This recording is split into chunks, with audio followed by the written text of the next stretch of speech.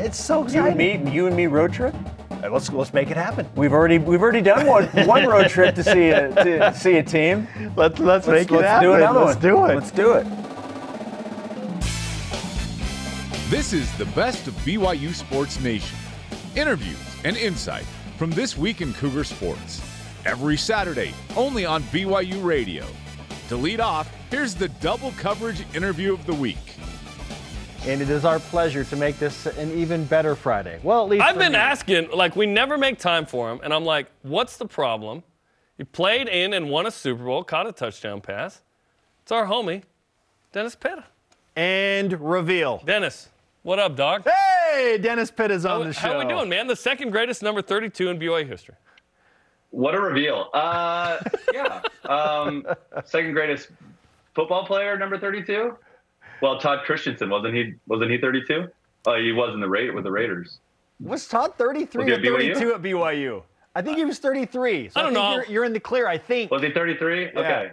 I think you're in the clear. Yeah, I just know you're not number one. We all know Jimmer was better than me. I mean, because you can totally compare basketball to football. It makes perfect sense.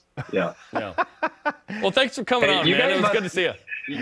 I was going to say, you guys must be really hurting for content if you're allowing me to come on the show. Well, this what's week going has on been... with BYU basketball? Is it a down year or what's going on? Okay, you know what? Too soon. Too soon. Let's start with a hard-hitting question. From last night. Are you done living at your parents' house yet? I know you're building a house. Yeah, I'm done living at my parents' house. We moved into our own home. Yes. Finally, the Pittas are homeowners. Thank you very much. Feels good. I am currently at my in-laws' house, sitting in the little corner of our guest bedroom right here, because we are in Arizona this weekend. And you're probably thinking, oh, he's going to the Super Bowl because it's in Arizona. No, I'm going to a wedding tomorrow. So I will not be attending the Super Bowl. Here's the thing. When you play in the Super Bowl and you catch a touchdown in the Super Bowl, I'm not going to just attend the Super Bowl and park with all the other yahoos and battle all that kind of stuff. And sit in the stands. I mean, I've been accustomed to a certain lifestyle at this point, and I'm not going to just go back and just attend a Super Bowl like everybody else. If you were living in your parents' house, maybe you're with the common folk. I mean, it might felt appropriate if I didn't have my own home, but now I'm a homeowner, so. Yeah. Congratulations. I'm above all that, of course. Yeah. Can we get Dennis Pitta a suite at the Super Bowl already? I know. My daughter was asking me about it last night. I go, no way. I go, Vanna, let's look on StubHub right now. The cheapest ticket's $3,500. Come on now. Yeah, super cheap. They're not handing out suites like that at the Super Bowl. I don't care who you are. Yeah. Dennis, can you believe it's been basically a decade? I mean, since you caught that touchdown in the Super Bowl? What? I couldn't believe. I was like, has it really been 10 years since you played in that game? How do you feel, and what are your emotions like every time the Super Bowl rolls around each year? Yeah, it hasn't felt like 10 years, that's for sure. But I guess the 10-year mark has sunk in a little bit because we've had a number of things this year with the Ravens. We had our Super Bowl reunion, our 10-year reunion. We went out back in October and did a whole weekend where they had a Super Bowl party with all the old members of the team, and they did a whole thing before the game and at halftime. And so we had an awesome weekend, being able to get that group back together. And we had everybody out there, Ray Lewis and Ed Reed and everybody that was that's since been retired. I think the only guys we didn't have there were some of the guys that were currently playing, which it was Joe Flacco and Justin Tucker is about the only two. So it was awesome to see all of those dudes and guys you don't even remember were on the team. I mean, you have 60 something guys with practice squad and being able to see those old faces and reconnect and talk about all those stories and all that was awesome. So I've had certainly some time to reflect this year on that Super Bowl and the fact that it has been 10 years since that happened. And it's pretty special. And I think every year you get farther away from that game, you appreciate it even more. And being able to look back and realize what we accomplished and understanding how difficult it is to not only make the Super Bowl, but to win a Super Bowl. Because I've got friends that are still in the league and trying to get their first Super Bowl. One of my good friends is Kyle Juszczyk, the 49ers fullback. And they went to a Super Bowl a couple of years ago and they lost.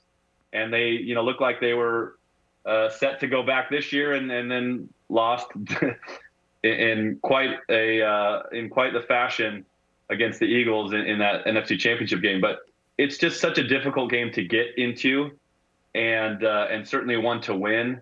And so I appreciate it every year that this time rolls around and you see these teams battling to get in it, and know that there's only one winner. The Super Bowl is educational in more ways than one. How would we ever remember Roman numerals without it? And then my question for you is, did you keep the ball? Like in the moment when you catch it, did you give it back to the ref or did you keep it? So I didn't keep it. And the one thing I regret from that game is that moment, because I caught the ball and I'm not even thinking about the fact that it's the Super Bowl and I want to keep this ball and all that. And so I don't even know what happened to the ball. I chucked the ball and I'm jumping up on the linemen and they're celebrating with guys. And, I think we took a 14-0 lead or 14-3 lead, something like that at that point. And so we were rolling and we had a ton of momentum. And, you score a touchdown in the Super Bowl, you're not thinking about anything but celebrating. And so I don't know where that ball ended up, but fortunately, I don't have to, think of everything myself. One of our equipment guys went and grabbed the ball for me. Nice. Brought it back to our sideline. Awesome. So I have the ball. It's inscripted with the Super Bowl, the logo, all those Roman numerals.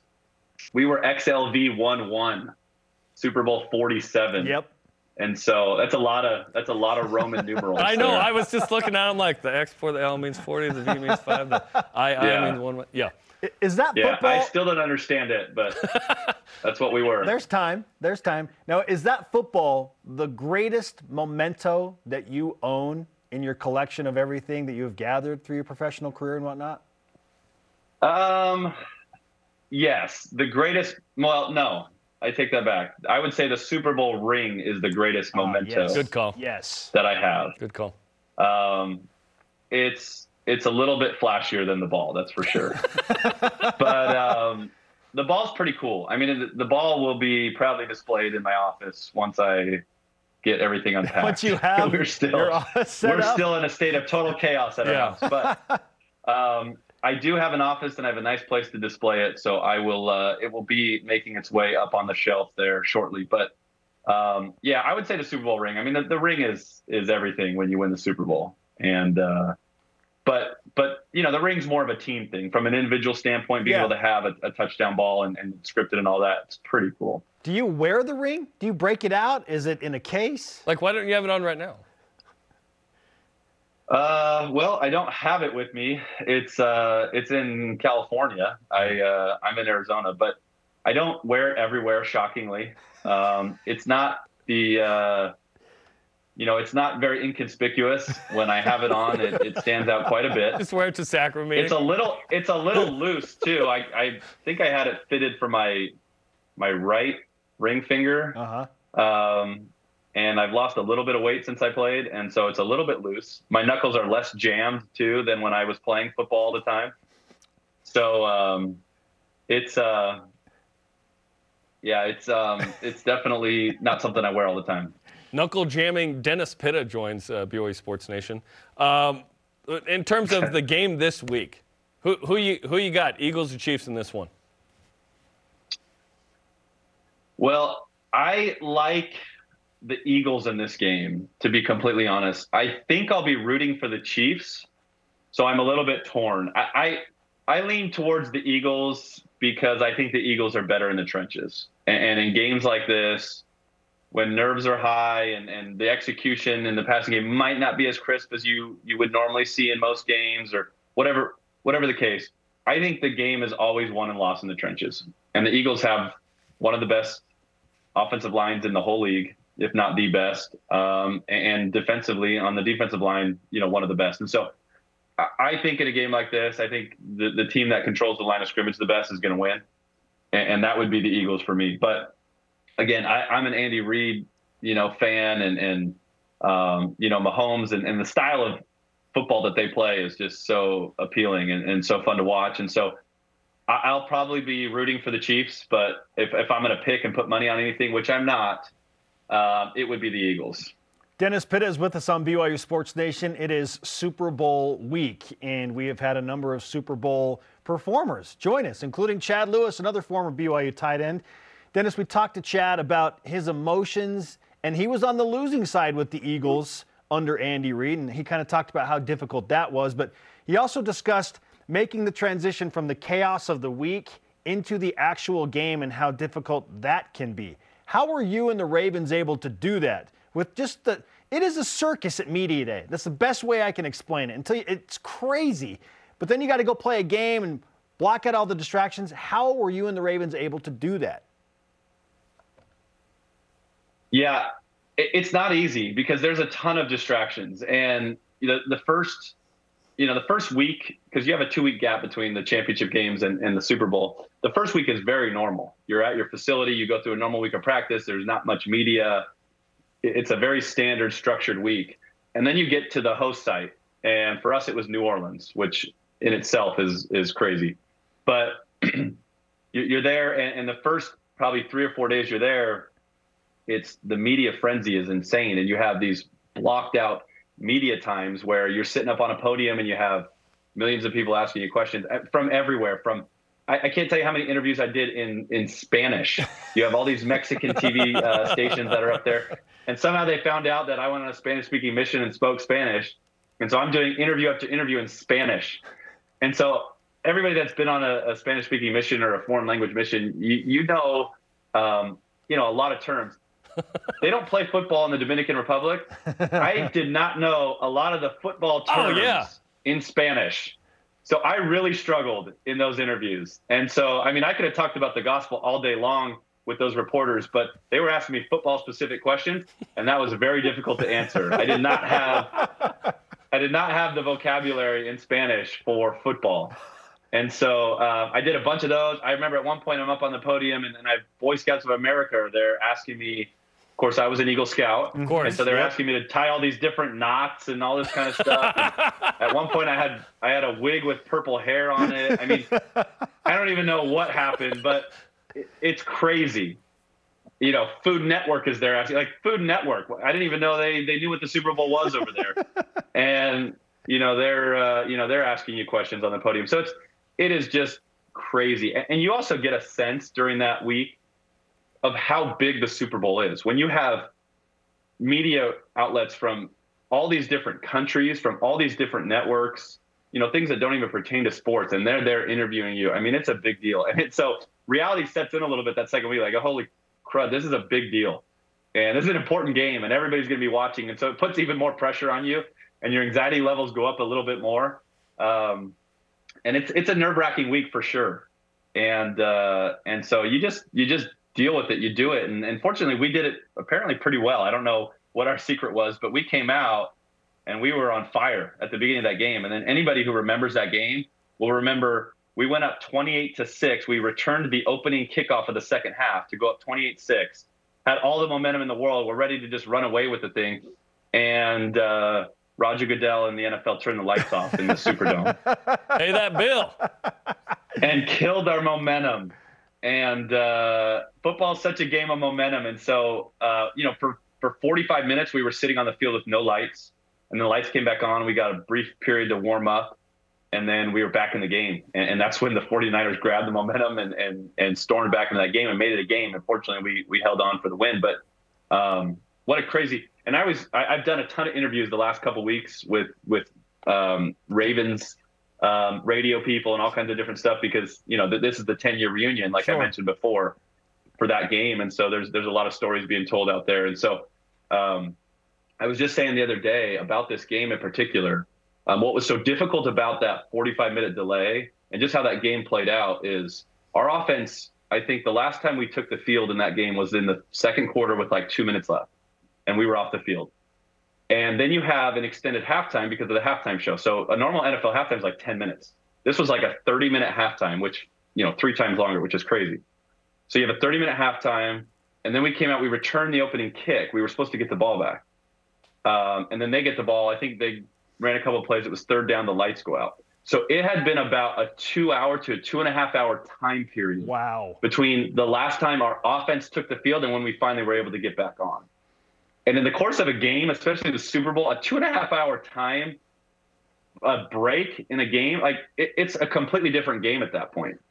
And I think that was what was most difficult for us to handle. And so we made a couple of mistakes when we came back out offensively, and I think we had a fumble, and defensively we missed some tackles. Anyways, that game was crazy for that blackout. I mean, I've never been in a game where there was the lights went out ever. High school, Pee Wee football, I mean, you name it. And in the Super Bowl, in the biggest game of the entire year, the lights go out for 45 minutes. I mean, you tell me what happened. Wild. You tell me if that was accident or not. The conspiracy theorist Dennis Pitta with the BYU Sports Nation. As we say goodbye, I'm going to need you to do a couple of things. I'm going to need you to look up encroachment and illegal procedure in Spanish so that you're better prepared for those interviews next time. I do not know those words. Still today, I don't know any of those words. I know that touchdowns are true. Dennis, great to catch up with you. Encrocho, I think that's what I said. It's great to catch up with you. Awesome stories. Enjoy the wedding tomorrow in Arizona and the Super Bowl over the weekend. We'll talk again soon, man. That was one of our favorite interviews this week. You're listening to the best of BYU Sports Nation. This is the best of BYU Sports Nation on BYU Radio. Oh, the power of returning production. Or is it a power metric? BYU football last season, coming into the 2022 campaign, one of the best in the country when it came to returning production. Number one.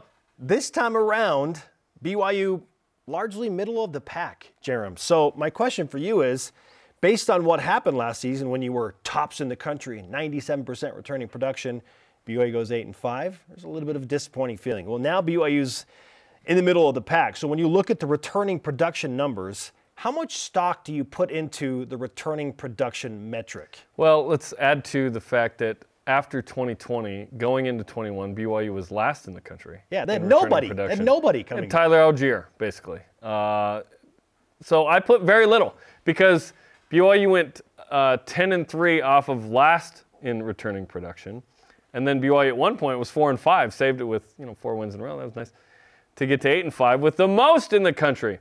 Depends what that production is, and depends how healthy they are and how effective they are. There were guys that came back last year that weren't very effective, some of which transferred. And, you have guys that return that you're excited about. Just because, I've said this before, but just because someone comes back doesn't mean they're good or even that they'll be better. Sometimes they're worse. And with the transfer portal and how big of a deal that is, you can inject all kinds of life into a team immediately. BYU's doing that at several notable skill positions like we've chronicled with Keaton Slovis and Aiden Robbins and others. So I don't put a lot of stock into it. Like Kansas is number 2 in the country in returning production. That doesn't mean they're going to win 8 games. They're Kansas. Like this year, they started 4-0 and then kind of struggled. And yes, they went to a bowl game. It was better. But it's not hard to make a bowl game. You have to be completely mediocre to make a bowl game. Go 6-6. So I don't put a lot of stock into this. Is it exciting one way or the other? No, because we've seen the 2 ends of the spectrum from BYU, and it didn't really matter that much. Typically, the values of returning production are different based on position. Okay, so like if you return a high-level quarterback, then yeah, I'm going to put a little bit of stock into that. Oh, yeah, that guy's coming back? Great. I mean, look at some of the Pac-12 quarterbacks that are coming back, for crying out loud. I mean, the entire Pac-12 is basically bringing back their starting quarterbacks, including the Heisman Trophy winner. Well, USC has Caleb Hayes coming back. You put any stock into that? Yeah. That's a high, Caleb Williams, yeah. That's a high-level returning production position, right? Certainly Heisman and quarterback, yes. I wouldn't put that in like the regular rotation. Bo in this Nix and Michael Penix at Washington and Cam Rising at Utah. Well, let's use one of our own. Like Keaton Slovis came back in 20 and 21. That's where I'm going. Wasn't very great with USC. Was hurt. And so there's different elements that come to that. I don't know. Like the question we were really asking ourselves is, how much can we assume based on that number? Not a ton, and that's where I was going. So bringing up those quarterbacks, now I look at Keaton Slovis, who has had some highs and certainly some lows and dealing with injuries, and the Pittsburgh situation didn't work out for him. So I'm more concerned about the returning production and if that will manifest itself in a better way. Like, will Keaton Slovis, healthy, help BYU's middle of the pack and better production offense number? that suits him? Sure. Jordan Addison left suddenly to USC. Like the OC Mark Whipple bounced. So many different things went. He was hurt the wrong way. Like John Beck told us, like he had a back injury. And then he had a sore arm at USC. Like, is Aaron Roderick returning and Fessy returning a bigger deal than any of the players? Continuity. I think so. I think so. Continuity on the offensive staff. That certainly helps. It doesn't mean you're going to be good or bad, though, because every year Nick Saban is replacing his coordinators. Because they're so good, they get a head coaching job somewhere. Well, he's also bringing in 12 5-stars every year in his recruiting class, and that's to his credit. And he's bringing in a capable coordinator every year. Yeah. Who doesn't want to coach with Nick Saban, knowing what typically happens? I think a lot of people don't. If you coach with Nick Saban, Nick.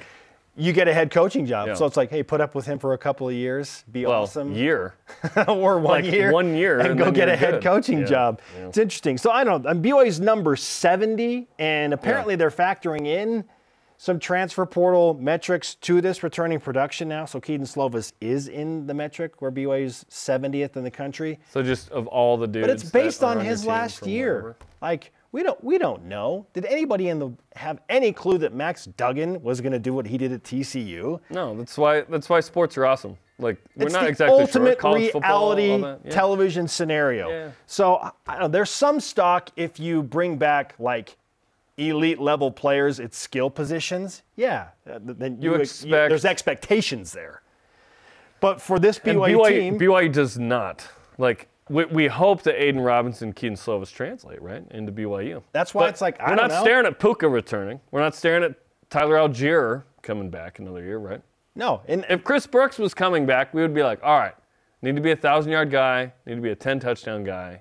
We probably expect that. We're all projecting. If you're healthy the whole time. It's what we do. It's all we can do at this point. But I put the over-under for BYU at 7.5 wins, largely based on my belief that Keaton Slovis is going to have at least a little bit better of a year than he had at Pittsburgh last year, primarily because we think he's going to be healthy. If it's just a little bit better, it's not good enough.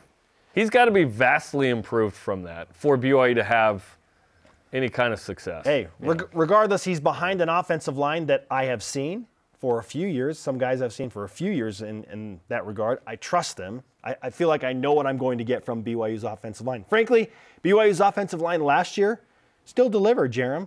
Like they were maybe the best ever. Like, Spence, they delivered. They delivered. They were maybe the best O-line BYU's ever had. Well, at one point in the season, we're like, how come BYU can't establish a run game? They're good in pass blocking. How come they can't get the run game going? And Kalani Sitake in week 5 or 6 said, at some point, you can't just blame the offensive line. You got to blame the guys that are the running backs were rocked. only getting what was blocked for. They weren't earning more. Like if it was blocked for 3 yards, they were getting 3 yards. They obviously coming off of Tyler Algier, that juxtaposition is stark. Sure. I'm going to put some stock into what I feel like I know about this team, which is they have 3 reliable pass catchers, a reliable tight end, a pretty reliable offensive line, enough pieces coming back there, and a quarterback that I think is going to have a better season than he had against Pittsburgh. So 70 feels fair. All that said, 70 kind of feels fair. Like middle of the pack, I don't know. Well, that 70 isn't an opinion rating. It's just based on the number. So it's just whatever. In terms of expectations, like BYU's middle of the pack. Like that's kind of, I feel like that's kind of where my expectations are. Like in the middle somewhere. These two are not connected to me whatsoever. Yeah. BYU could be number 1 in returning production, and I would say, yeah. It wouldn't affect your expectations? Hopefully they get 7 wins. It affected your expectations last year, just like it did mine, though. Yeah, but I've learned things since information has happened. So it's, like, BYU returned the most in the country. Your opinion has changed. 8 and 5 didn't matter. So I'm getting at. Your opinion has changed after last year. I learned things and I All right. think different things. Fair enough. Topic 2, conference expansion and realignment may not be dead yet, as Pac-12 Commissioner George Kliavkov is visiting SMU today, losers of the New Mexico Bowl. According to Brett McMurphy, if the Big 12 is still open for business, should they look into beating the Pac-12 to the punch? No. I feel like the Big 12 has already won in a number of ways. They've got locked in their deal. They locked in their conference. Still need to announce it, by the way. Texas and Oklahoma are probably now going to stay for the next 2 years. So they are until they aren't, right? They've got 14 teams through 2025, and even when Texas and Oklahoma go, Brett Yormark is very clear that they feel confident that the conference is plenty strong moving forward without Texas and OU, especially in basketball and across all sports. No, I credit Yormark and his staff for doing what they've done, just getting ahead of all of this. They've locked everything in. And so at this point, it's like, I don't feel like the Big 12 has to rush to get anybody. Like, we were kind of like, oh, maybe Colorado, Utah, Arizona State.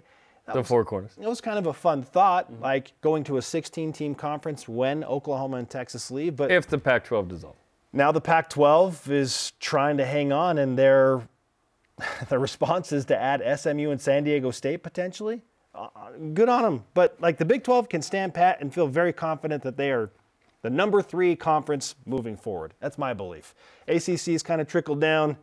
They're kind of We're all playing for number 3. Yeah, exactly. I feel like the Big 12 right now, and just solidarity. It's like BYU men's hoops. We've been playing for third. Solidarity, they have it right now in that 3rd spot, and I think that's a great position to be in. But why be aggressive? What are you going to go do now? You don't need Texas. You got it. You don't. Well, if you want West Coast, you get San Diego State. But I think when Yormark discusses 4 time zone, he really means Oregon and Washington. That's what he really deep down means.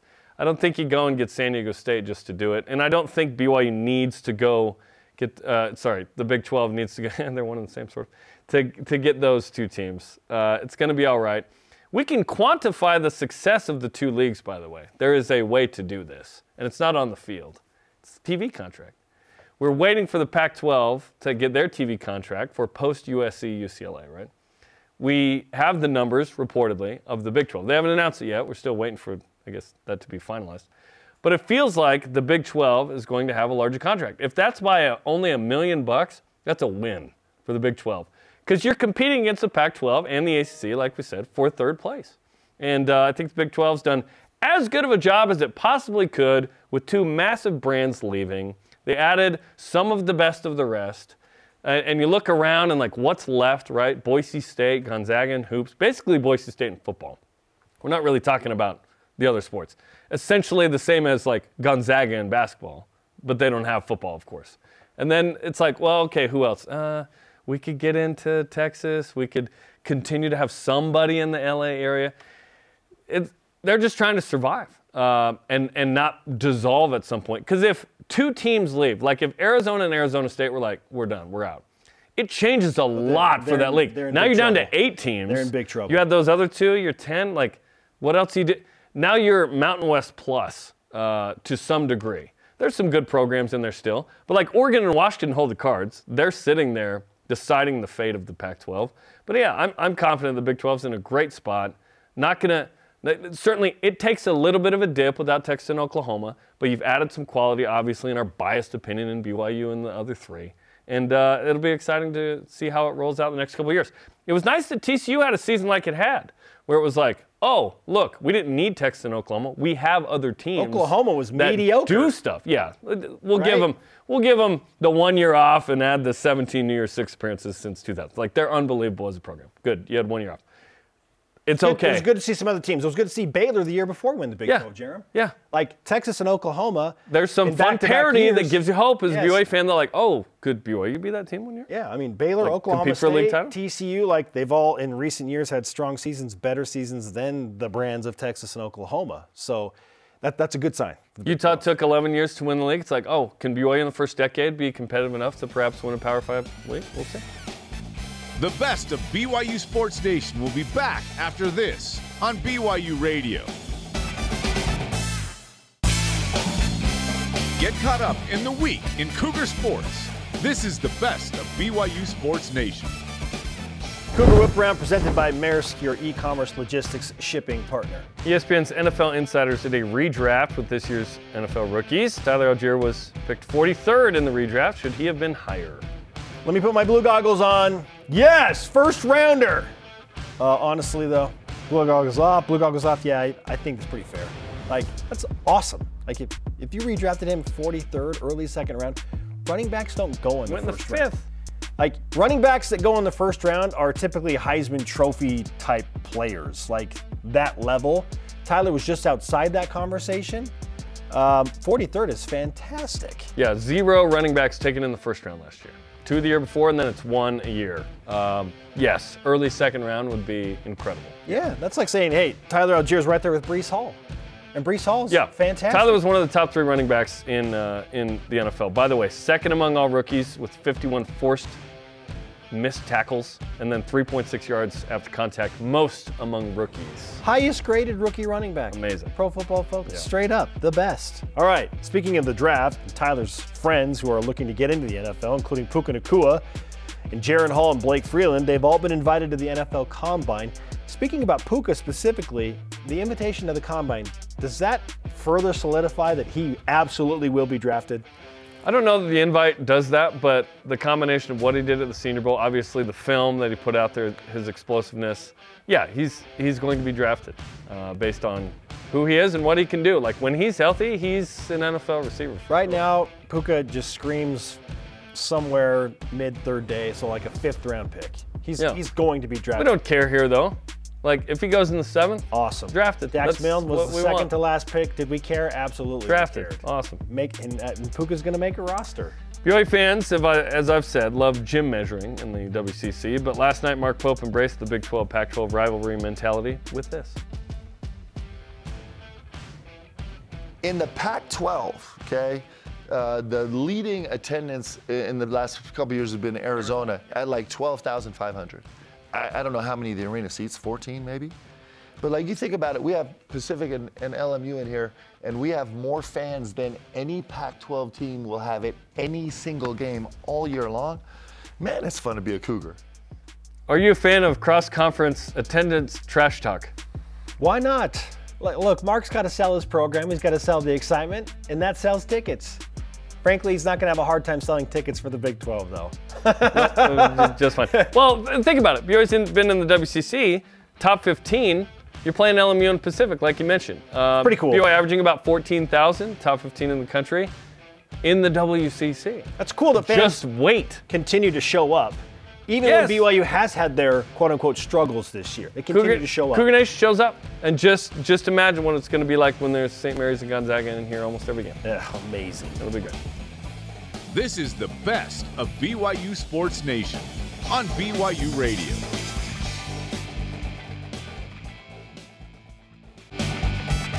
The best of BYU Sports Nation collects our favorite conversations and brings them to you every Saturday.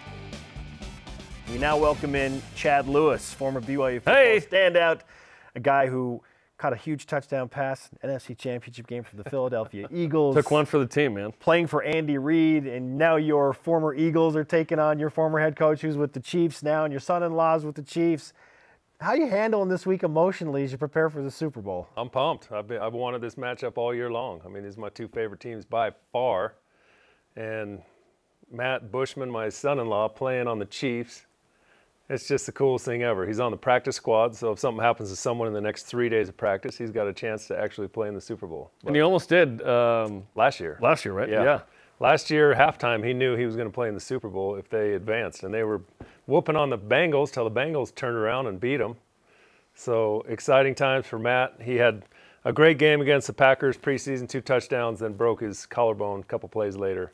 Spent the season getting healthy. Now he's healthy. First day he could get taken back, Chiefs took him back. So I'm very grateful for Andy. Profoundly grateful. I mean, that's my family. So Yeah. I'm pumped. So I assume you're rooting for the Eagles, but is there some sort of split thing here with Andy and Matt with the Chiefs? How you feeling? I'm a member of the church, so family first and everything. Like, I'm all about family. Like, I want Matt and Emily to have every good thing. You know, when I say my prayers, that's what I'm thinking about. You know, how can they have every great thing? And this is a great thing. Now, I also am like the Kelsey parents. I got family on both sides, deep family, roots, love. Like, I love Andy like he's part of my family. We've communicated weekly for years. And I also love the Eagles. The Chiefs have never given me one paycheck, not for 6 cents. And the Eagles have paid me a lot of money. I mean, there's a give and take relationship that you have with fans, with an organization, and so that's family. But I think everyone understands exactly how this works. My son-in-law's on the team. Let's go. So either way, you're good. It's win-win, bittersweet. It's win-win, I mean, bittersweet. No matter who I see after the game, it's a big hug or it's like, I feel for you, you know, like I've been on the losing end of a Super Bowl and it hurts. I mean, 18 years later, I still feel it. I wish we would have beat the Patriots that day, you know, but bam, that's life. Keep going. Ain't no crying about it. Just move forward. Chad Lewis is with us on BYU Sports Nation. I want to dive into your relationship with Coach Reid a little bit more. When did that all begin, and how has it evolved to where it is today? Great question. He's the best. Let's start it off right there. He will be a first ballot Hall of Famer. Absolutely. Best coach in the business, best man in the business. I first met him at the Combine. He was with the Packers. We had a great talk, and he was the tight ends coach. He was trying to get me to the Packers. Then I went to the Eagles as an undrafted free agent, went to the Rams a year and 2 games later. And the Rams, I ended up getting cut right before we won the Super Bowl. And I went back to the Philadelphia Eagles, now Andy Reid head coach.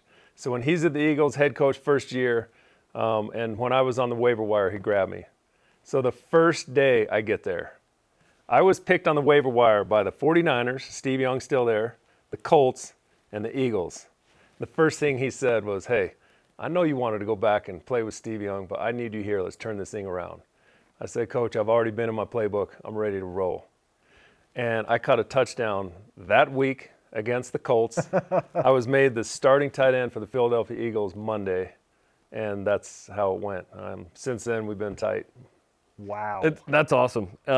Playing with Steve would have been fun too, right? Yeah, that would have been a blast. And was it a young Peyton Manning at that point? Or It was a young Peyton Manning, okay. yeah. That was throwing a ton of picks? Yeah, that's why I caught a Early on. touchdown in that game, because he ripped us. And That week he ripped you guys? yeah, Nice. So I you got You don't seem bothered by it at all. yeah, it got me a starting job, and then I could prove myself. Absolutely. Okay, you go to the Eagles, and everybody knows Andy loves BYU. Yeah. Were the BYU conversations happening when you were a player, or did that All the all time. start after? All the time. He was so fun about it. He came to BYU, not a member of the Church of Jesus Christ. He came here and met a girl named Tammy. He's playing football. And as they're dating, Tammy's like, hey, Reid, if you want to marry me, I'm getting married in the temple. He's like, what's that? She's like, you better find out. Not only did he find out, but he turned his life into a disciple of Christ in a way that has never stopped. That's who he is. His love for the church, his love for BYU is similar. So when he talks to the team, he doesn't like shy away from who he is or BYU. He's still a new convert to BYU. He's still a new convert to the church in that sense that he's got a light heart, like a good heart. So he banters with his team, and like he would tell the Eagles, hey, Chad's my favorite player. I'm like, Coach, you can't say that, man. My teammates are going to rip me. But he has fun with it, and he celebrates it. And so right now they have Zane Anderson and Matt Bushman on the team, cool. Yeah. and he loves it. He's like, hey, give me some more BYU guys. I love go. that story about Tammy, too, having spent some time with her, because she's absolutely a firecracker. She's a pistol. Yep. And I She's love so all of much her fun. nicknames for Andy. Yeah. You know, AR and Reid, Andrew. I You know. know, like she is who she is. So it doesn't Yeah. surprise me at all that she said that. It was fun. Andy, on the bye week, his bye week came to the BYU football game. Yeah. So Just stood- also just at the sat in game. the crowd. Yeah, he wanted to be in the crowd. What? We had a box for him. We're like, hey, no one can mess with you. And his son Spencer, who's our strength and conditioning coach, Who moved into my ward, by said, the way? Dad, I don't need you sitting up in the box. Like, there's people down there. We got recruits down there. Come down. And he's like, okay. So he came down, sat in the stands. And then they announced him in the stadium. And then Greg was like, oh, yeah, Andy's here. Like, whatever seat. And I was like, we're giving away the seat. No, but Andy's so cool. Like, he's so personable. He doesn't have to be. He could absolutely be.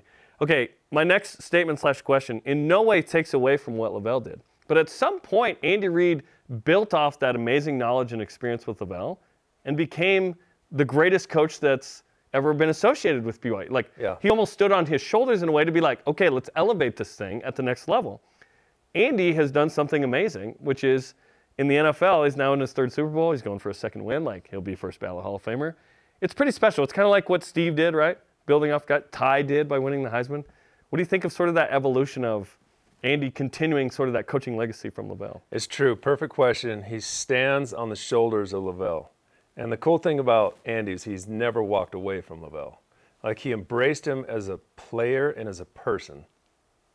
And he continued that relationship. Lavelle would either call or write him a note every week. And sometimes when I was with the Eagles, Andy would pull me in and say, man, look at this. Look at this note from Lavelle. He is classic. Like, his love for Lavelle was just so real and genuine and cool. And the thing that he learned from Lavelle was pass the ball. And so he's stepped his foot on the gas his entire career. He wants to throw the ball. He wants to score points. He's been so progressive as a coach. He's cutting edge. You see what they do with Mahomes, with whoever's on their team. Kelsey, I'm watching his routes. I'm like, bro, I love that. I love his creativity. He's a 60-plus-year-old coach, but he's still mentally cutting edge. And he's calling the plays. Calling the plays. He's right in the rhythm. Like, his players love him. They don't, like, jump on him as hard as we used to. So they're a little tender with him. But, man, they love him. Who's running hook and ladders in the first half? Andy Reid is. Right? That's Who's running ring around the rosies in the huddle and then, you know. That was incredible. Yeah, so he allows you to have fun. One of the things he says always is, hey, you got to let your personality show. You got to have fun out there. Don't be tight. Like, be you. Let it cut it loose. That's what he wants from his team. So you see what they're doing in practices, like coming up with stuff, and if it works or he likes it, it's in the game. And he's not afraid of that. The personality thing is called Jamaling around here. Right. Yeah. What is this week like? I know it's 18-ish years removed or 20 years removed from when you were kind of in this scenario, Chad, but what's this week like as an NFL player when you are preparing for the Super Bowl? It's so fun. The championship game is your Super Bowl. I mean, that's it, where you're in either a home or away crowd, super intense. You're winning your conference. And when you win that conference, you go to the Super Bowl, then everything changes. The media requests are off the hook in a way that's both fun and like can be super distracting. Practices are, your coaches are trying to get ready for the biggest game of their lives. You're trying to do both, get ready for the biggest game of your life and enjoy the moment. That moment is a tiny window that may never come again. So you're trying to do both. And the coaches that can, cut down distractions the most and get you focused on your job are typically, the ones who win the game. So, okay, Big 12 schedule came out. What do you think? Oh my goodness, this is the first thing I thought of. Right before Elder L. Tom Perry, Quorum of the 12, passed away, he put me in a headlock. What? A headlock, and he said, when are we going to stop playing patsies in November? So since he's talking smack, I was talking smack back. I'm like, well, Can you give us a bunch of cash and get us like somewhere else? And so it was really fun, but it was look at what Tom Homo did and our coaches. All with the Toms. Schedule. To get a schedule going, like in Independence, it wasn't easy, but they made it great. Yep. And now we're in a conference where look at what November is going to be like. You're West fighting Virginia, for a championship. Iowa State, Oklahoma State. I think BYU's going to have up. a good record going into November. I do too. I think I'm pumped. November is going to be really important. I would say this, Tom Homo has done an incredible job with the coaches, the players, administration, constantly talking to us about putting our foot on the gas, being ready for, look, this is a big jump. Don't soft pedal this. We have to be ready in every way. And it doesn't happen overnight. It happens right now, every day, one step at a time. Let's get ready. He's been really good at making sure that we understand this is big time. I'm already ready for it to be an emotional experience when Oklahoma is in LaVell Edwards Stadium on November 18th on senior night as part of the Big 12. Like, just a culmination of so many years, decades of just working and hoping that this stuff actually comes to fruition. 50-year build, right? I'm trying to think. Henry Biaming's probably tall enough to be the other guy who could put you in a headlock. Is that like from a height standpoint? How tall was El Top? Like 6'4" or something? He was like 6'2", 6'3". He was a big guy. Okay. Yeah. His personality was big and his big barrel-chested guy. So, love him. That's awesome. Yeah, That's love a him. fantastic story. Chad, we Thanks, appreciate Jeff. all of the stories that you shared with us today. Perfect for Super Bowl week. One more week, then out of the boot. Go. Yes, get you healthy. Catching more touchdowns. Get you back on the One golf more week, course. the boot's on the shelf, and I'm dunking again. Get you on the golf course. Yeah, on the let's course. go. Right. Come on, man. The best of BYU Sports Nation will be back after this on BYU Radio.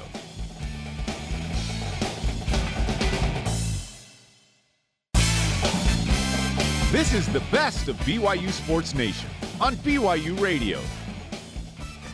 Cougar Whip Around presented by Maersk, your e-commerce logistics shipping partner. All right, Danny Ainge, the CEO of the Utah Jazz, Trader Danny, wheeling and dealing, he's done it wherever he's been. Well, made some moves last night with the Jazz.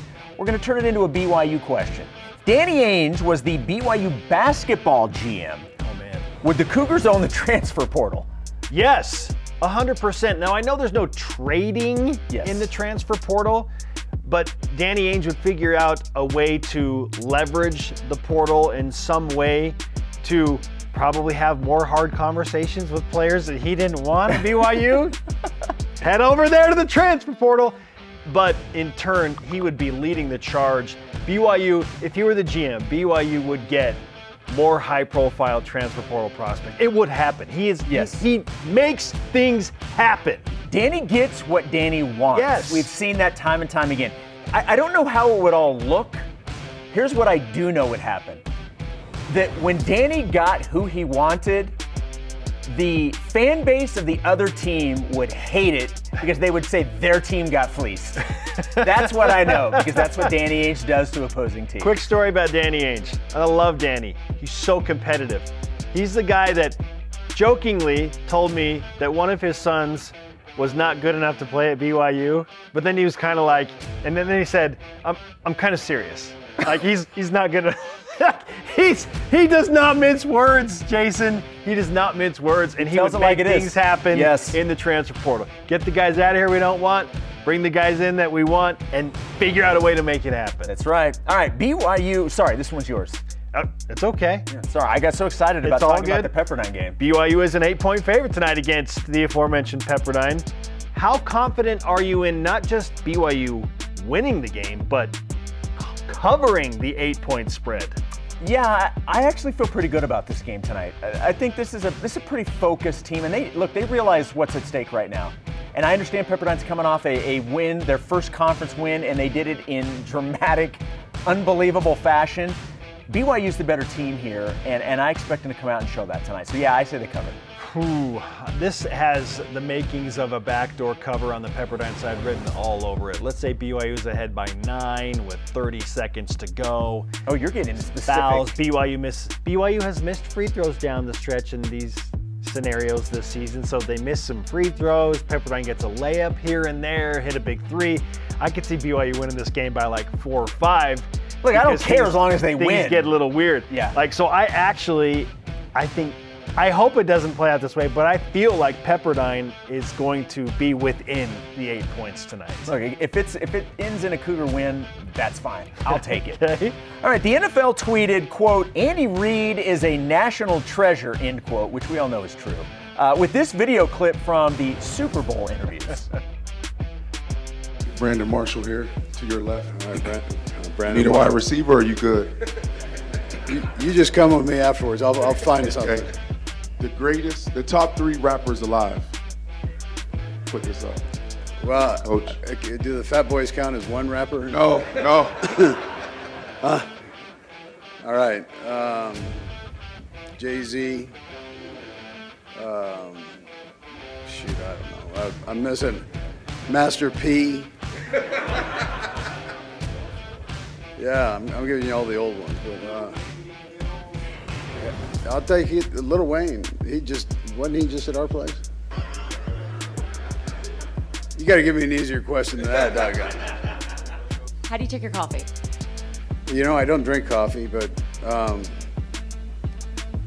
not a coffee drinker, so I don't drink it.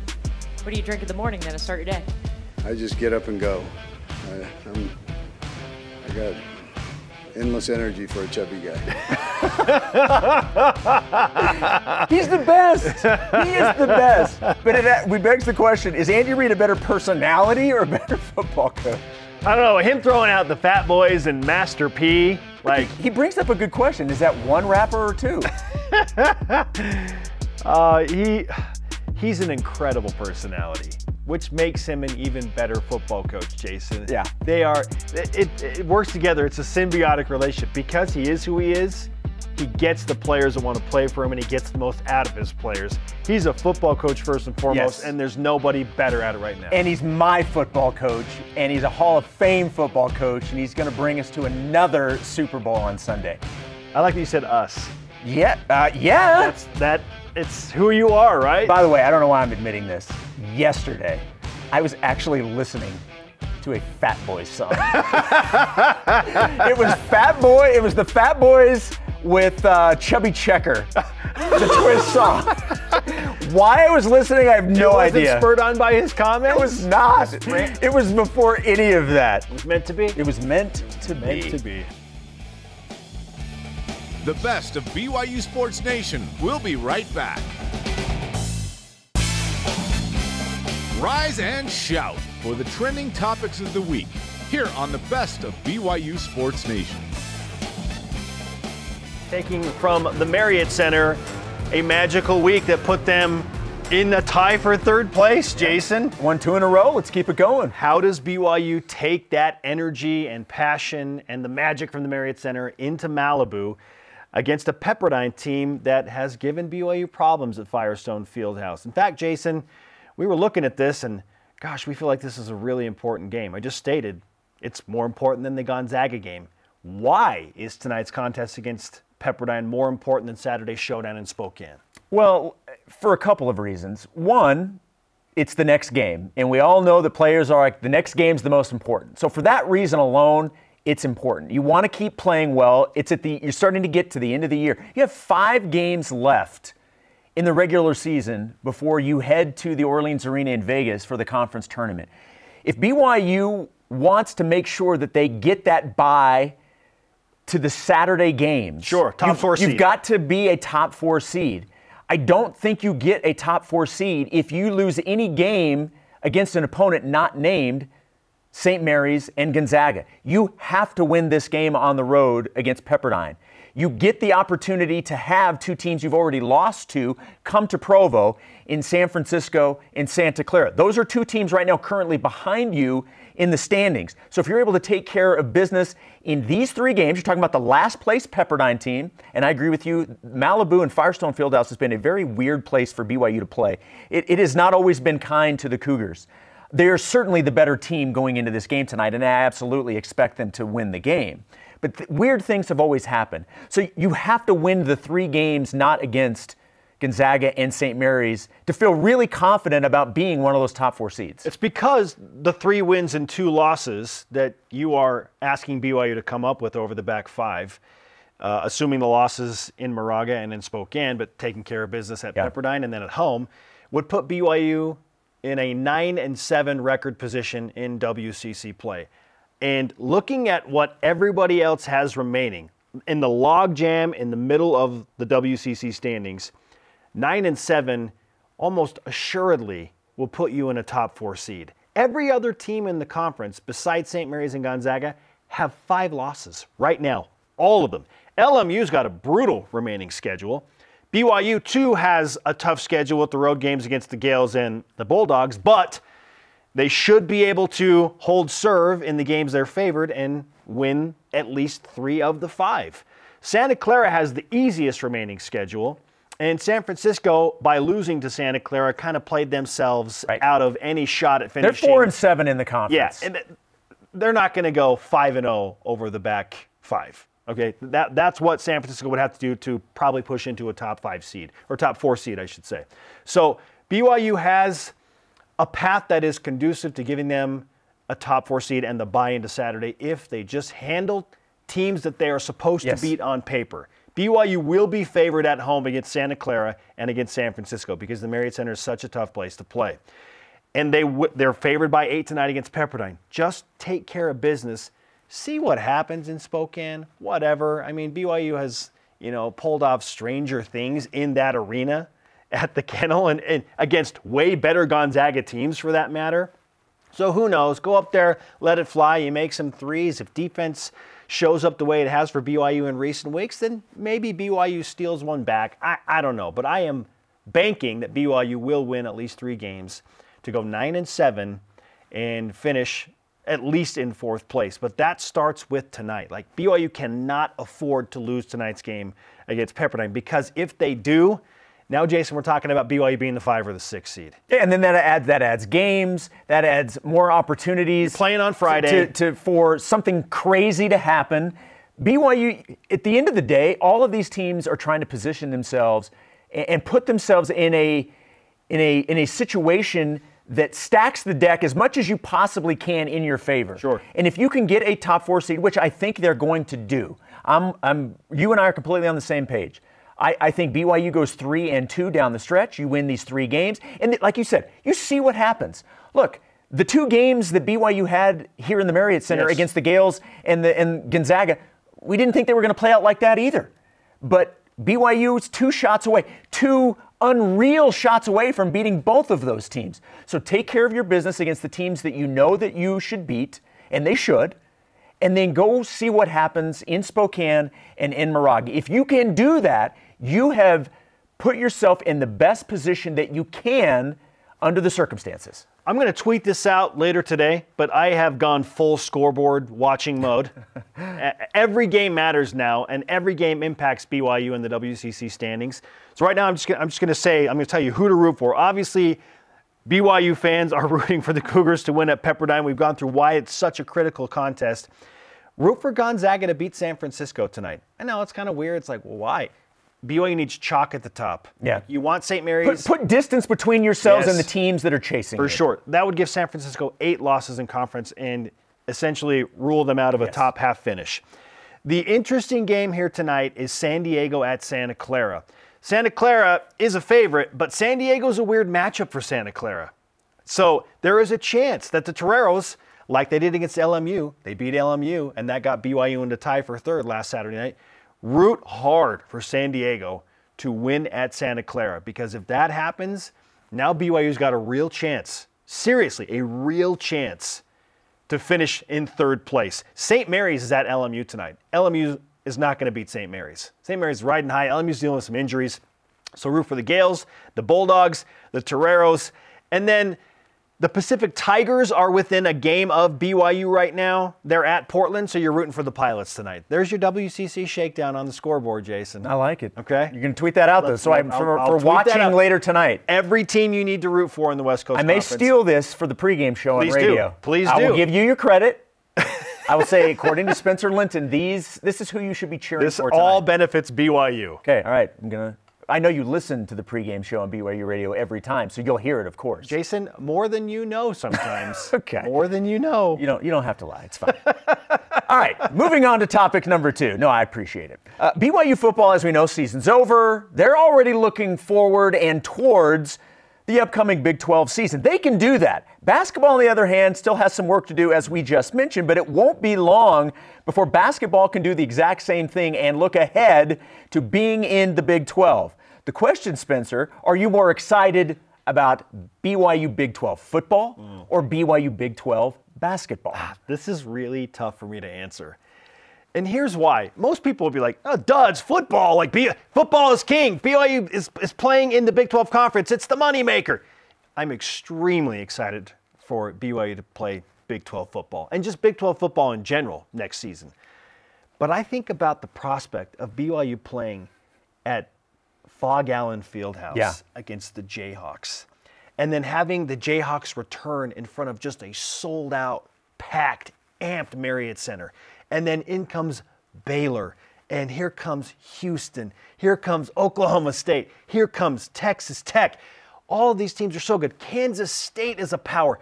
Texas, Oklahoma, all of those teams are going to play, well, the majority, we think, are going to play in the Marriott Center. So just because there are more basketball games and more opportunities for big-time teams from the top basketball conference in America, because more of those teams are going to, by nature of the schedule, visit the Marriott Center, there's just more quantity. Like every game is massive within Big 12 basketball play.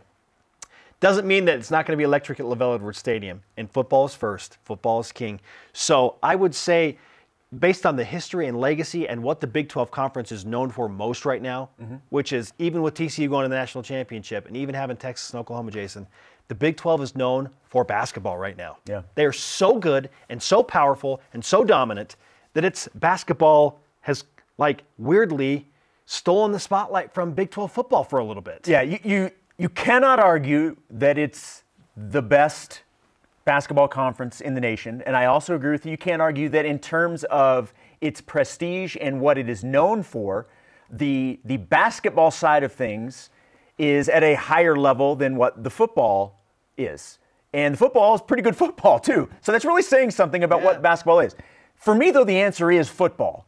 It's what we have focused everything on for so long. Yes. And getting BYU football into a Power 5 league. So that's where I have to go. The other thing is, we'll also see football games first. We will see, in fact, I believe the very first Big 12 anything on campus will actually be women's soccer.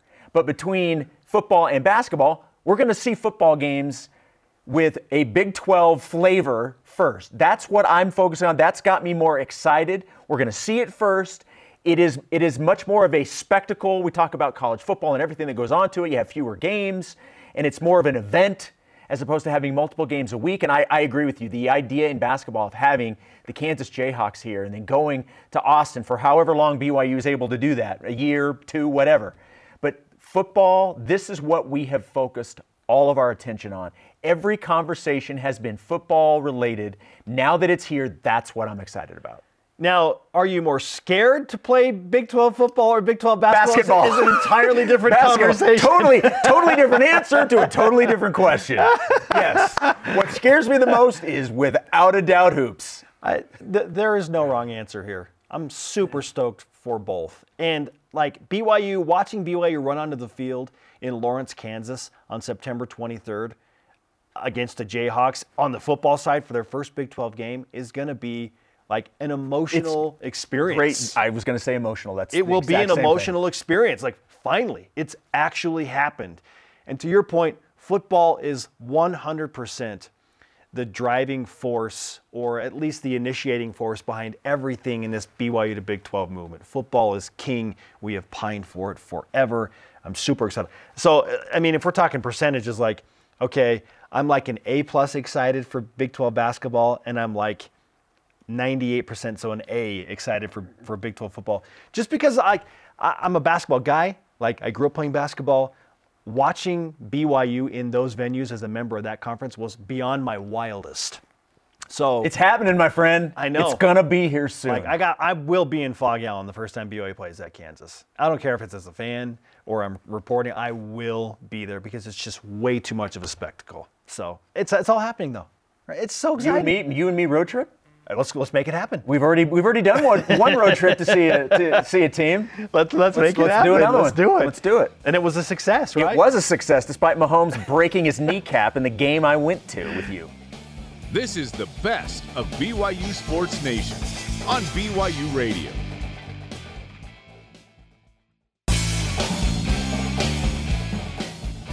Hear what the coaches, athletes, and experts have to say. Here's another great interview from the week on the best of BYU Sports Nation. We welcome in Reno Mahe on BYU Sports Nation alongside Jason Shepard. I'm Spencer Linton. Reno, great to have you back on the show. It's Super Bowl week. I'm sure you're feeling some torn emotions with your former head coach Andy Reid in Kansas City, but your former team, the Eagles, are on the other side. How are you handling all of this? I was just taking it a day at a time, trying to stay busy with other things and not think too much of it till the day comes. Well, look, we notice you're repping the Sky Ridge gear.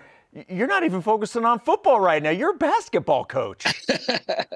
Yeah, we just lost a tough one Tuesday, but we're still ranked pretty high, and we're still pretty hopeful going into the tournament in a couple weeks. So we're pretty excited of what we got going at Sky Ridge girls basketball. Coach Mahe is with us on BYU Sports Nation. Yeah, I love basketball coach. We'll get back to the basketball in just a moment because you're a Lakers guy and they're involved in some trades. So we'll get to that in a moment. But I want to ask you about your memories of Super Bowl week. We were talking to Chad Lewis about what he remembered about the madness of Super Bowl week and Media Day. What do you remember about that experience and what this week was like as a player? Honestly, the thought that just came to mind when you asked me that was the reach of BYU. What I mean by that is it was a headache dealing with all the families. You know how many family members us Polynesians have. And to get all the families out to the Super Bowl, we were in Jacksonville, Florida. Like it was actually a terrible place to have a Super Bowl. The accommodations there were tough. But BYU Nation came through for the Mahe family. You know, They took care of a lot of my family members out there, people I've never met before, but because of the BYU reach, it was awesome. Well, and I don't know if people realize, like, you as athletes, as professional athletes, you have a lot of responsibilities and you kind of get into a rhythm. When you get to the Super Bowl, while it's still a football game, everything about it is so much different. There's probably 5 to 6 times more media, or maybe even more than that, 10 times more media than normal. The game is obviously bigger than anything you've played in. You have longer half times. There's nothing that's really normal about anything of that game that you've done throughout the season. How do you handle that with it being so different from any other game you play in? I think, as a professional, and quite frankly, it's not very many people get to participate in the Super Bowl. So it's a unique deal in itself. And I do get somewhat nightmares thinking about it sometimes because of dealing with tickets. And it was so bad. But at the same time, you try to take it in stride, and having a coach like Andy Reid, and he gone through the Super Bowl with the Packers and they won it. And so he helped us get through it. And mainly it's just a matter of eliminating distraction. And the hard part is the whole premise of the Super Bowl is a distraction. And so to make it worse, we lost the game. So it really is kind of a hard thing to rehash. But at the end of the day, it's kind of fun to be able to say you participated in the Super Bowl and you got to be there, and all the flashing lights right before kickoff and running down the field. It's a cool experience to kind of go back to, but then you start getting all the anxiety from yes. So you mentioned Coach Reid. What's your relationship like with him today? How often do you communicate with him still? Oh, I'll text him all the time, and he's awesome about that. He'll text back. I talk to him every now and then, but you know how busy he is, and you know how in touch he is with a lot of players. So you try to be mindful of his time, but it's hard not to congratulate him and all the success he's still having. Do your loyalties lie with Coach Reid more than they do with your former team, the Eagles? Are you rooting for the Chiefs this weekend? So here's the funny thing. I'm rooting for Andy Reid, but to me, this is kind of an Eagles versus Eagles. There's so many Eagles that I was a part of in Philadelphia at the Chiefs. You have Coach Tobes, who's a special teams coordinator, Spagnolia, Greg Lewis, so many of the guys that I was with at the Eagles who are, to me, Eagles. So this game is nothing but the Eagles versus the Eagles, and I'm cheering for Andy Reid. So at that moment, you really can't go wrong, Reno, right? Either way, you're going to end up on Sunday night, you're going to be happy. Oh, it's a Disney movie. This is nothing but a Disney movie. I'm going to enjoy this movie, and it's like watching the Golden Buzzers on YouTube. Like, I'm going to enjoy this. It's going to be awesome. Honestly, how do you see this playing? Look, I mean, full disclosure to you, I'm a Chiefs guy. That's where I was originally from, so I'm a Chiefs guy through and through. It's who I hope wins the game. But when you look at this matchup, what do you make of the Chiefs versus the Eagles? I think the Chiefs have the advantage with regards to coaching. I think the experience, but I think if someone told me you had to put this much money on the game, who would you bet on? I'd bet on the Eagles because they have the healthier team. All right, Reno Mahe has made his pick on BYU Sports Nation. Hey, we're always here to help you do that, Reno. I want to kind of address, again, your relationship with Andy Reid. Yesterday I asked Chad Lewis, when was the first time you met Andy and what was that experience like? I want to ask you the same question. What was your first impression of Andy Reid? When did you first meet him and what was that experience like? Oh, it's what you would think of meeting someone through the BYU family. Let put it this way. So most of my rookie year was done by, I had my position coach, I had the offensive coordinator, but one of the first coaching my first preseason game as a rookie, Andy Reid was standing by me as I was getting ready to come out to receive a punt return.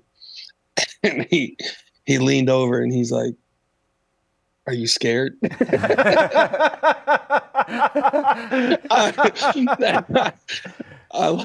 I lied to him so bad. You probably thought, well, I wasn't until you said that. No, I was scared. I've been scared the whole week.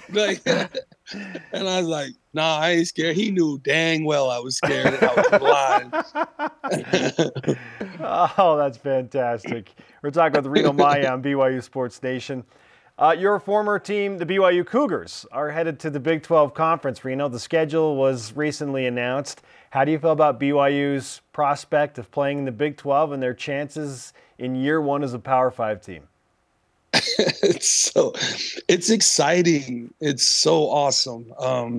I text a couple of my business partners like, "Hey guys, should we book some flights?" And then I was like, "Oh wait, I just have a calling that I have to be at church every Sunday, and my wife just had a baby, so okay, maybe I can't go to too many games."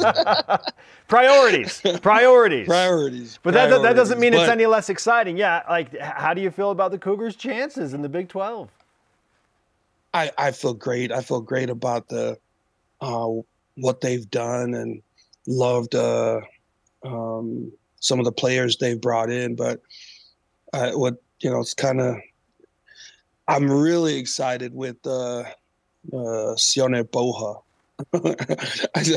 So he's married to my first cousin. And the fact that BYU got him, I ran into him Saturday last week, and I was like, "Hey, how did they get you to come?" I don't know if people realize what they did by getting you to come to BYU. I think they're going to do some good stuff, and I'm excited to see what they do. And with all that being said, let me preface that I hope BYU Nation is patient with this transition. I don't want to hear things after the first game. We need, just give the Cougars some time to, give them a few years. But I think they'll surprise people. Well, look, Reno, you were part of the building process to get to this point. To go off what you were just talking about, what do you think is the biggest hurdle that BYU will have to overcome going into this new conference and this new era of BYU football? I've always felt like it was our schedule and health. And sometimes I felt like the independent schedule was hard to stay healthy. I think the lead up might be a little bit better, where the bye week is. And so just kind of a little bit more of the outsider now. I feel like the schedule now, you have all these tougher teams week in and week out, but I think the lead up to it might be a little bit better than what we had as an independent. To follow up on that, when you looked at the schedule, like we were doing the live show when the schedule was released and kind of going over everything. When you saw I was watching. That we appreciate it, by the way. Thank you very much. Like Oklahoma on senior night in November, getting the Sooners in Provo. Can you believe that? Yeah, no, I mean, you can't believe it, but it's true now, right? And speaking of that, when you guys did that bit, thank you for just showing us the schedule and not making us wait most of the show for it. We appreciate that. But we're excited for it. We're excited for all of it. And I think the Big 12 really hooked us up for the first year. Yeah, favorable schedule. Reno, it's great to talk with you. I do need to ask you as we say goodbye, your Lakers were involved in a big trade yesterday. Do you feel good about the trade, getting D'Angelo Russell back? I am very surprised they got a good trade, but at the end of the day, honestly, I'm more of a Danny Ainge fan and all the trades he's making than the Lakers. It's kind of cool seeing a BYU great going in there and moving things around. I love it. Well, hey, look, we got Tony Finau to switch from being a Laker fan to a Jazz fan. We're working on you next. Done. Let's do it. Reno, great to talk to you, man. Thanks for the time. We'll be right back with more of the best of BYU Sports Nation. The best of BYU Sports Nation collects our favorite conversations and brings them to you every Saturday. What's Trending, presented by Tim Daly Ford, part of the Tim Daly Auto Group, serving Utah since 1968. Texas and Oklahoma have announced, along with the Big 12 Conference, after paying $100 million to the Big 12 Conference to do so, that they will leave after the 2023 season, which means they will be members of the SEC beginning in the summer of 2024. Jerem, what does that mean for the future of the Big 12 Conference? It means BYU just got the 1 year, right, to play with Texas and Oklahoma in the various sports. We think about football primarily. Basketball will be fun. Women's volleyball with Texas is incredible. Oklahoma and Texas in softball, incredible. There are a bunch of sports where it will be fun to compete. Now we know. We thought it would be 2 at first. Then it was like, okay, maybe it's just 1. I guess Oklahoma ponied up the money. Texas could always afford it. But now we know. And it was great that BYU got Texas and Oklahoma in year 1 in football. That way, you got them. The only one of the newbies to do so. And Oklahoma on senior day will be awesome. And at Texas, of course, is a game that BYU's always embraced, having played there a couple of times in independent. So, yeah. And here's the thing. We know it's going to be super wide open in this league, to the benefit and detriment of the league. The Pac-12 hasn't produced too many playoff teams recently because they kind of eat their own. I think the Big 12 will probably do that quite a bit. TCU had a special run this year, being able to get in undefeated, lose the Big 12 title game, still got in because undefeated. They were lucky there weren't like 4 undefeateds, but it's hard to go undefeated. Ask BYU in '84. Only done it 1 time. So it'll be fun to hang out with the rich dad on some weekends, a.k.a. Texas and Oklahoma. And then eventually your parents get divorced and they go move somewhere else. And we kind of move on with our lives. But I'm excited that we know we have the 1 year with those two. Huge brands in college football and basketball and everything else like we talked about. It's going to be fun to have the 1 year. I wish it was 2, honestly. But eventually they move on, and so does BYU and everybody else. It makes sense. The divorced household figured out how to expedite the paper signing so that the two parts can mutually separate. Sometimes divorce is good. It's not always bad. I don't know that it's going to be a great thing for Texas and Oklahoma going to the SEC. Competitively, no. Financially, yes. For sure. Yeah. Like Texas needed more money. They're going to be just fine. I'm excited that BYU gets one shot at all of the Oklahoma and Texas teams to win a conference championship. Specifically, women's soccer and women's volleyball. I'm glad that BYU has the shot at Texas in volleyball specifically. They're amazing. For sure. So I'm glad that BYU has one shot to win conference titles with Texas and Oklahoma in conference. That's really fun. I guess my biggest question mark is, what does it mean for the future of Big 12 expansion? We're seeing conferences go to 16 teams now. The SEC with Texas and Oklahoma will be 16 teams. The Big 10, once USC and UCLA depart, will be 16 teams. Rutgers and Maryland count then? Apparently. Okay. Brett Yormark has said the Big 12 is open for business. He wants to shop knowing that now things are official beginning in 2024 that he only has 12 teams. Now he can go say, well, maybe we do pursue heavily a 16-team conference approach, and they go heavily after 4 teams in the Pac-12. Or the 4. Oh, in the Pac-12. Yeah. Yes. Those are yes. I want 4. Just give me the 4 corners. That's what it means to me is it now gives Brett Yormark that much more motivation to go and be aggressive because it's happening. It's happening a year early. So you can go and say with confidence to these other teams, we'll be 12 teams in the summer of 2024. Do you want to make us a 14-team conference? Do you want to make us a 16-team conference? Oregon, Washington, Arizona State would be the ideal setup. Yes, because he wants to be publicly stated in 4 time zones. What if Cal and Stanford are interested? Would the Big 12 be interested in the Bay Area? To me, they're the 5th and 6th best options. But if it's the only option to get into that Pacific time zone and pull in Power 5 members, just maybe. Arizona and Arizona State have their own time zone, so I don't know if they apply. 6 months out of the year. 5 time zones. I know. I call my mom and I'm like, what time is it there? I have no idea I what forget. time it is. Yeah, I know it's the same time right now. Yeah. The Big That's 12 what I can be know. in 5 time zones. There's Arizona and then across the board. But yes, At least it's not Newfoundland, which is half an hour different. I kid you not. That's real. It's very odd. They're the edge of the province earth. in Canada. Ask Tyler Haas. He played in He Newfoundland played there. for a few months. Very special experience for him when you talk to him about What it. time is it? It's like 1:30 in the afternoon there. Right now it's 1:38. Yeah. Maybe. Wild.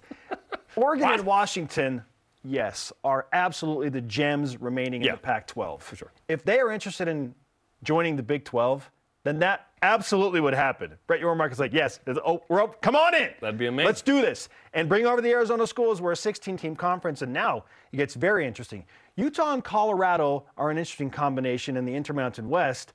I know that there are people that feel like Colorado should go back to the Big 12 because the roots are there. Like they were a longtime member of the Big 12. Big 8 and all that. And we've heard Joel Klatt on Fox Sports, who's a prominent college football analyst, say he believes, and he has talked with, obviously because he's a Colorado guy, that he believes strongly that Colorado is in talks to join the Big 12. But is it a package deal with Utah? And does that mean that the Arizona schools come over? I don't know. But to me, this means that you can just more aggressively approach it. And I think at some point, the Big 12 will become a 16-team conference. It makes sense. Probably in the next 3 years. If it's going to happen, it's probably going to happen sometime in the next 3 years. It's contingent on Oregon and Washington making a move or not. They want to go to the Big Ten, but the Big Ten has not invited them. So that tells me that they probably don't want them. Not right now. Yeah. Does something change? What's going to change? When BYU got the invite, it's because of another domino. So what other domino falls to induce more expansion? That's the question that I think we need to find out, right? And what does the Pac-12 do? Is this... All they need is one or two teams leave, and it changes everything. Then it becomes... It could get weird. Really, really... But if you're Washington State, you're like... Tough. Let's just stay here, guys. Oregon State, everything's great, right? Even Cal and Stanford. Cal and Stanford have been less powerful in this conversation than I could have ever imagined. How about that? You know, they're the idea of like players in this really. And specific markets. No one's like, dude, we need you two. You get the Bay Area market. It's like, nah, the Bay Area is a pro sports market. It's not about Cal and Stanford. Have you been to games at Cal and Stanford? It's embarrassing. I'm embarrassed for those fan bases, and I feel bad for the teams that have to show up and play in front of no fans. They used to be more competitive in some of the higher profile sports. Obviously, Stanford's athletic program is one of the tops in the country. They're unbelievable. But we're talking about football mainly here. Really fun that BYU gets OU in Texas for a shot at conference championships for at least 1 year. Yeah. And then we see with expansion, but things are absolutely on the move with Brett Yormark in control. That dude is a mover and a shaker. He's a hustler. It doesn't just move or just shake. He is a hustler. Yeah. I wish there was more hustle from last night on the basketball court. I would too. Do we have to do this? We have to do it. What's the consequence of last night's 92-80 loss at Pepperdine? Oh, boy. Well, first and foremost, BYU now, if we're being realistic, I think the best they can hope for is a fifth-place finish in WCC. Top four's out. Top four's out. See ya. At St. Mary's, who lost last night, by the way. Yes, LMU overtime. beat St. Mary's. So it's Gonzaga within one game now, but you're going to lose Moraga and Spokane. So top four's out. 5 seed. It will take something special. It will take a road win against one of the top two teams in conference to put BYU back in a scenario where they feel like maybe there's a shot at a top 4 seed. And we can't realistically project that right now. BYU just lost to a team that was 0-10 in league until Saturday. And they needed a miracle to win that game against Portland. They needed a boneheaded play by a guy who lost control of his emotions. Christian Scholand. In a late moment, right? Yeah. So sometimes all it takes is one win for a team to kind of taste that, and then they get on a run. But BYU knew that. They were an 8-point favorite going in. I had a bunch of people saying, Spencer, you said it was a shocking result. And I'm like, yeah, I'm still shocked by it because they're 1-10. Because they're 1-10 in the league. And why wouldn't BYU it be? is an 8-point favorite on the road. And BYU had just beat LMU by 28 the week before, and it looked great against Pacific. This team, however, we know who they are on the road. We know who they are on the road, which is nothing close to what this BYU team is at home. And until they do something different, that narrative was going to remain. So why should we expect BYU to all of a sudden show up and beat Gonzaga? Though some fans are saying that would be the most BYU thing ever, to lose at Pepperdine and then go and beat Gonzaga. Listen, not this when team. BYU beat Gonzaga before, they had some real talent on the squad. Like, there were a couple guys that would dabble in the NBA, right, in these circles. Whether it was Haas or Collinsworth. You just not have that guy on the roster at the moment. Now, in like 4 years, is Jackson Robinson like a G League? I don't know. But no, this is the least talented Mark Pope team, right? This team is trying to figure some things out. They're gonna flirt with the NIT, maybe not getting it. But here, it's tough. They're trying to battle through some of this. We've seen some real highs. We've seen some real lows. Okay, consequences. 4th Q3 or Q4 loss of the year. Yep. BYU the previous 2 years was 26-1. Just didn't lose these type of games. Yeah. Now they're 11-4 this year in those games. Second worst loss by net rating, by the way, as of last night, 207 Pepperdine. South Dakota 312. That is the worst loss of the season, hands down. Don't argue with me. No, I don't know what you're talking about. I've totally forgotten about that loss. BYU finishes 6-6 at Pepperdine as a member of the West Coast Conference. So worst record on the road in league as a member of the WCC. 2-9 in Moraga. Yep. And then, 3-8 in Spokane. Got to 3 years in a row, 15, 16, 17, right? And then, like you mentioned, probably going to be a 5 or 6 in the WCC tourney. NIT bubble. BYU's probably on the outs of the NIT at the moment. They have to climb in somehow. I looked last night again at last year's NIT. I didn't look at 21 because they did a shortened NIT, and then 2020 didn't have one, and I don't really care about 2019 at this point. There was only one team that had fewer than 21 wins that wasn't an automatic qualifier and not from a P6 league. It was Utah State, who had 18 wins. Everybody else that wasn't an automatic qualifier. What? There's automatic qualifier? If you're in a non-Power 6 league and you win the regular season, you're automatically qualify if you don't win your tourney to get in the NCAA tournament. VCU and Santa Clara had 21 wins, and they got in. Okay. Santa Clara, by the way, was what, the 3 seed last year? The 4 seed? Yeah. BYU was the 5, I believe. Yeah, pacing for that again. They had a really good year. Oh, by the way, they had a lottery pick in Jalen Williams of the Thunder, who's having a nice rookie season. It's going to be tough for BYU to make the NIT at this point. They got 4 games left. And Santa Clara and San Francisco are the home games. BYU lost to those teams on the road. Maybe they show up at home and win, and I think they're going to, because BYU is a different team at home. And then at St. Mary's and Gonzaga. So BYU is going to walk into Vegas probably 18-13 and need at least one win there to just maybe make the NIT. And maybe not making the NIT sort of shakes things in a way that BYU needs going to the Big 12. I don't know. I never like seeing BYU struggle, but I've mentioned this before. BYU needed 2017 to get to 2020 and 21. They needed to shake things up to get to those points. Like, you needed a restart. I don't know exactly what that looks like with men's basketball at this point, but certainly BYU needs to increase its talent and prepare itself for the Big 12. Final thought on last night. BYU will never have a loss like that ever again, Spence. Because they won't have to play a game like that in the Big 12, you will swallow a loss of West Virginia or Oklahoma or Baylor Medicine's a lot easier to take than friggin' Pepperdine. We will never have a loss like that again. Join the conversation 24/7 on Twitter, Instagram, and Facebook using the hashtag BYUSN. The best of BYU Sports Nation rolls on after this.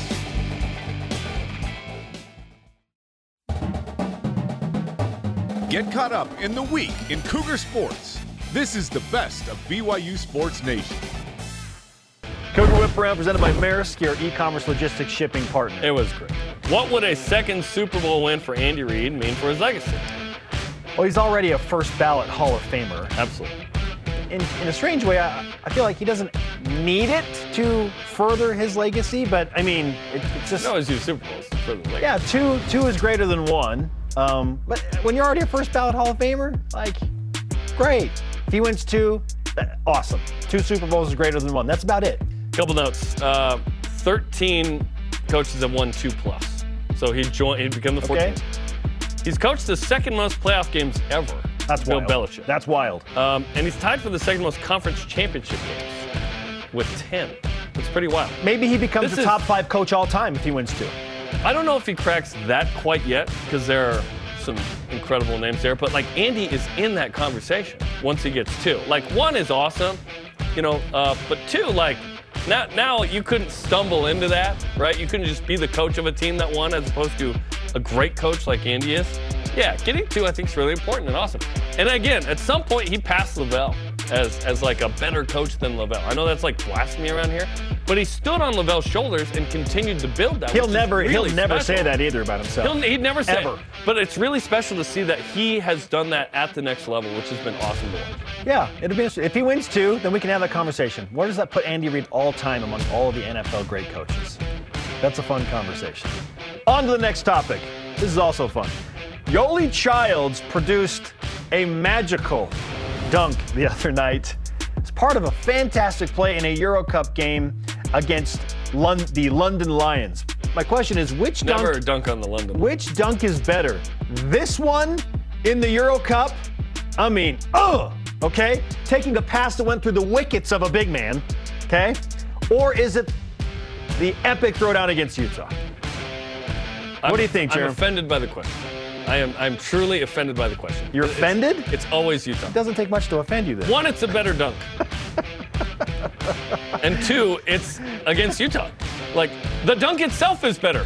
Yes. And it's Utah. The dunk is better. I award you no points, and may God have mercy on your soul. Okay, come on. The dunk for BYU against Utah is better. The play overall is better in Euro Cup. I do love a crisp bounce pass. Through the legs of a defender, by the way. The pass goes through the legs of a defender. What? London Lions? Who the beep is that? Well, they're a professional basketball team, apparently. Professional? They're in Euro Cup. Never heard of them until today, and they just got dunked on. The best of BYU Sports Nation will be back after this on BYU Radio. This is the best of BYU Sports Nation on BYU Radio. You can probably guess who we're going to talk to. Yeah, and we're going to do so as she joins us from Puerto Vallarta in Mexico. Violet Zavodnik is back on BYU Sports Nation. Violet, great to have you back on the show. Obviously, we're very jealous that we are not with the team in Mexico enjoying the sunshine, but how's Puerto Vallarta overall? It's beautiful. The weather is amazing. It's literally the dream. Like, it's 80 degrees, and I'm not shivering. I'm not cold. I'm wearing shorts and a t-shirt. That's awesome. Are we going to see more gritties over home plate this year? Because that was pretty fun to watch right there. I tweaked my home run just a little bit. I'm experimenting on what I'm doing. It's going to be a secret, but if I don't like what it is, I'll go back to the gritty. But if not, you're going to have to tune in for my new celebration. Can't wait. I like that you have thought about this. I fully support that. And hopefully you get a chance to debut it in Puerto Vallarta. Before the games begin, hopefully you and the team have had some time to relax. How do you balance this type of trip, which is fun, in great weather, and knowing that the start of your season approaches quickly? It's more of like, this is your last opportunity to kind of enjoy yourself before we go 4 months and it's like softball. So like right now, we got 1 day to kind of like relax by the pool. And then for me, that was my 1 day. Now I'll do homework and then just kind of mentally prepare myself. Are you fluent in Spanish yet? No, not even close. Enough to order a couple tacos, maybe? Pretty much, yeah, that's about it. That's awesome.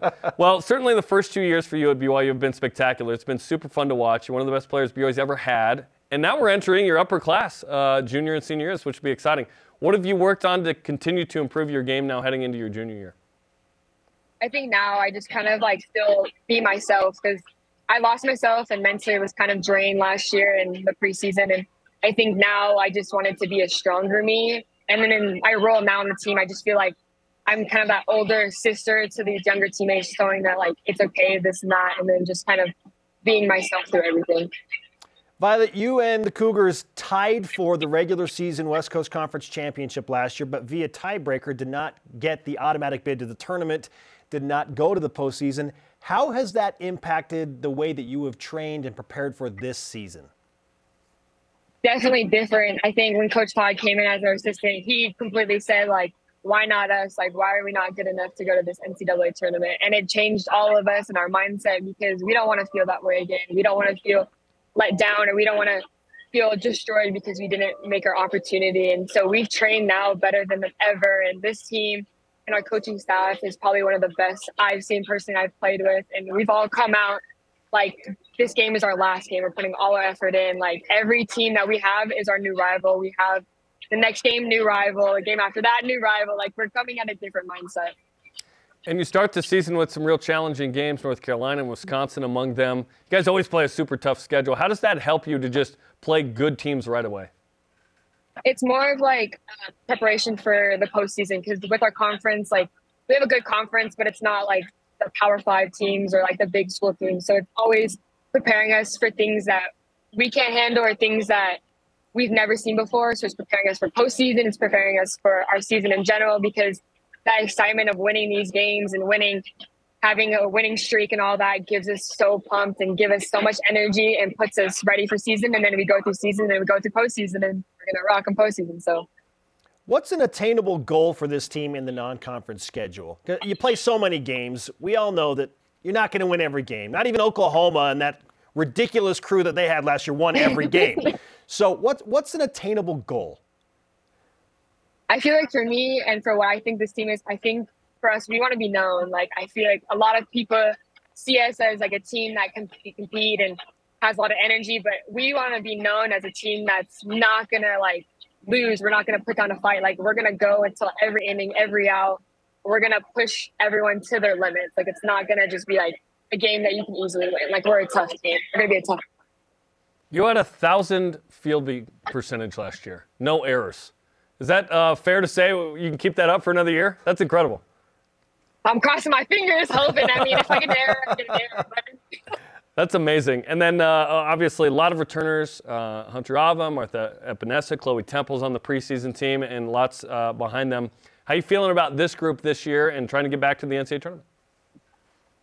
This team is amazing. I think with all returners and all of our newbies or transfers, we have so much depth. Like, if one of us goes down, one of us can fill a role, and it would like be no one left. It's our pitching staff is good, our hitting is good, our defense is good. Like, everything is working smoothly, and I don't think I've been on a team with so much chemistry, where our coaches are obviously supporting us to everything, and it's just unbelievable to see that our team, no matter what, like, it's a core. Like, no one can break us. Violet Zavodnik, star softball player, is joining us from Puerto Vallarta, Mexico. BYU getting set to open their season shortly. Violet, D1 softball said that you're the 28th best softball player in the entire country. We had you top 25, but that's another list. Yeah, we'll just throw that out there. Okay, we had you a little bit higher. Point remains, those are some lofty accolades, and you have earned it. I thought you should have been the WCC Player of the Year again last year. That didn't happen. Whatever.